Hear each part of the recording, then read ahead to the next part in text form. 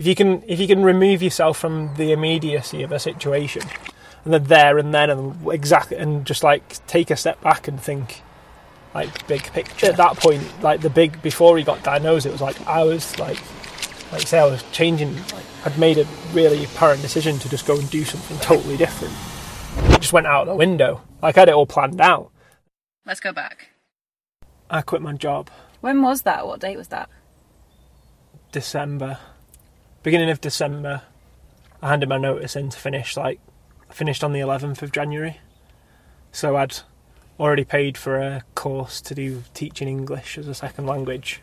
And then the intention was to do that for 4 weeks in Sheffield and then go work abroad somewhere, Asia, family in Hong Kong, to do the same thing.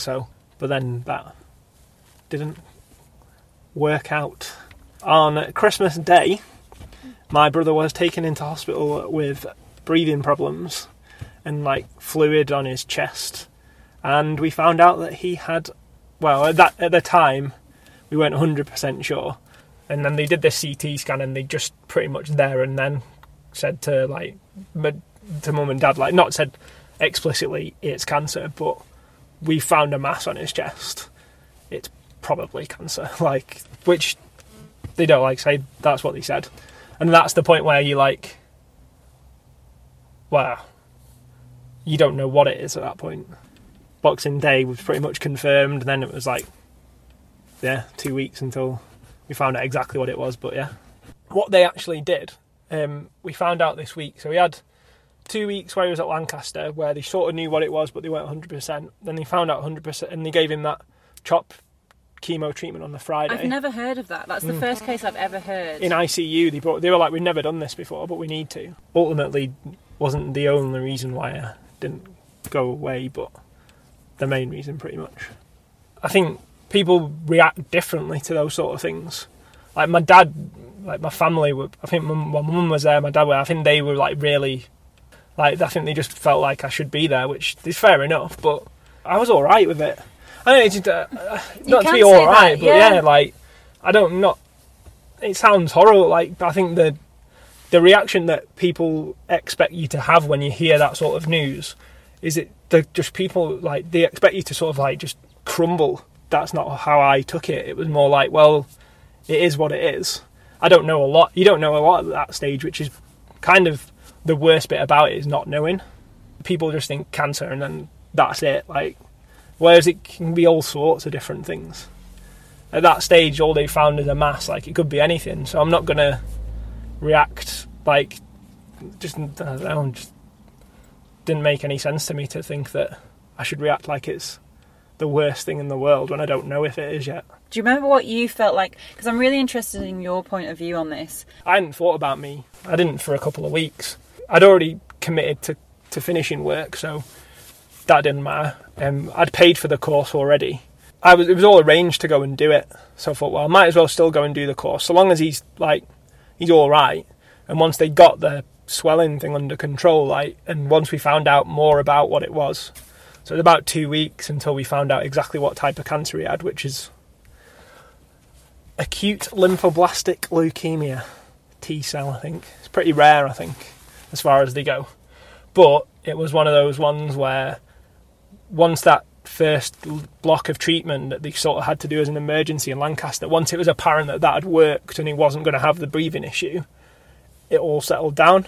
At least in terms of his immediate, obviously there's threat. Kind of yeah, there was no immediate threat to his health. It wasn't like he was just going to keel over and die or something. He might have done, but it didn't. There was no right, you're on death's door or you're in intensive care. He was fine. He was up and about. He seemed like his old self. So that's when I started sort of thinking, well, what am I going to do?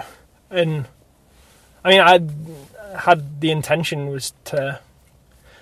A lot of other people, they don't think it's easy, but you're still going to go and do it. You're going to go, my mum and dad especially, and even my brother, you're still going to go to Hong Kong or wherever. And I was like, I sort of just said yes. I didn't intend to. At the time, they didn't need to worry about what I was going to do. because they had more important things to worry about. So they're like, "Are you still going to do the course?" And I was going to do the course because I pretty well paid for it. But like, as far as leaving the country and going away and stuff, at that stage, I was just like, there's no point in doing that. I'm going to be in bloody Hong Kong if something happens. Like, you don't know what it's going to be like. So it seems a bit stupid to be that far away if something does happen and they do need me again. So I just told them I was going to do it. I didn't really think... I was going to do the course, but I wasn't going to leave the country. It just seems really irresponsible to put somebody else's life at jeopardy, or put someone else's like potential like for survival at odds just because I fancy going and teaching English. If it's going to be a couple of years, what's a couple of years for me? Like just finding another job or just doing something like just finding another job I've done it before. Because I can always do it. Well, I say that, but I tried it once and it didn't quite work out. But, you know, if I'm not as unlucky and if I'm destined to never do it, I'm destined to never do it. But I don't think I could. It's just irresponsible, isn't it? There is an element of, like, feeling sorry for yourself, but you can't. When you put it into perspective, like, it pales in comparison, doesn't it? Like, he's 24. Like, you know, even though he's 24, like, he could be 44 and you'd still be like, well... It's nothing, isn't it? Like, it doesn't really matter what I want to do.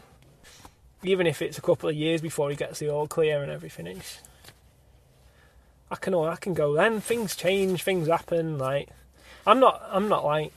It sounds like proper. It sounds odd to. I don't mean this in I believe in like karma or a higher power or anything like that, but things. They don't happen for a reason, but things just happen, don't they?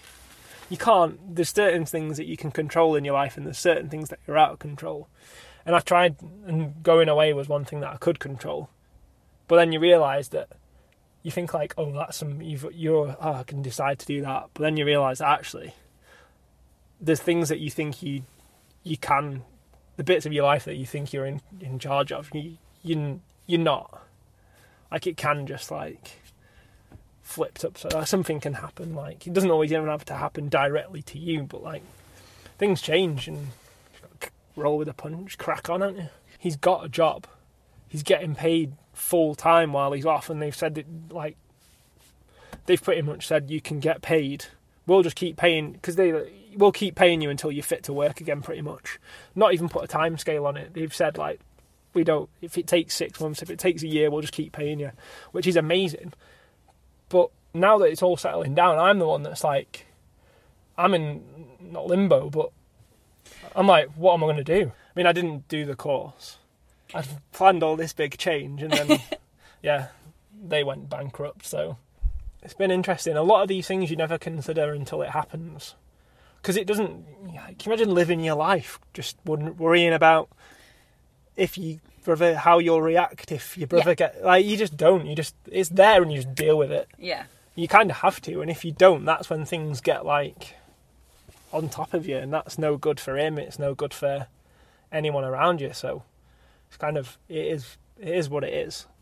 You don't think it's going to happen, then it does, and then the way you react to that is either you can just like feel sorry for yourself, but that's not going to get you anywhere. So as much as the doctors and everybody can treat him and stuff, and it's up to them, and they're amazing, and they have been brilliant. It's like week 6 or 7 now, and we've had like after the first 4 weeks, they've retested him, done the CT scans again, and the tumour's pretty much gone that was in his chest. Yeah, they couldn't, as in like to the point where they couldn't. It's not gone entirely, but from just like getting the scan and like using the like trying to put a ruler on it, like they couldn't do it by eye, which they could. Like, I saw one of the scans in Lancaster. You could just see it there. Like, it was pretty big. That's incredible. But like the size of an orange, like in terms of its width. So, like, that's pretty much gone. And they've actually said that what they did in Lancaster on that Friday, that probably saved his life.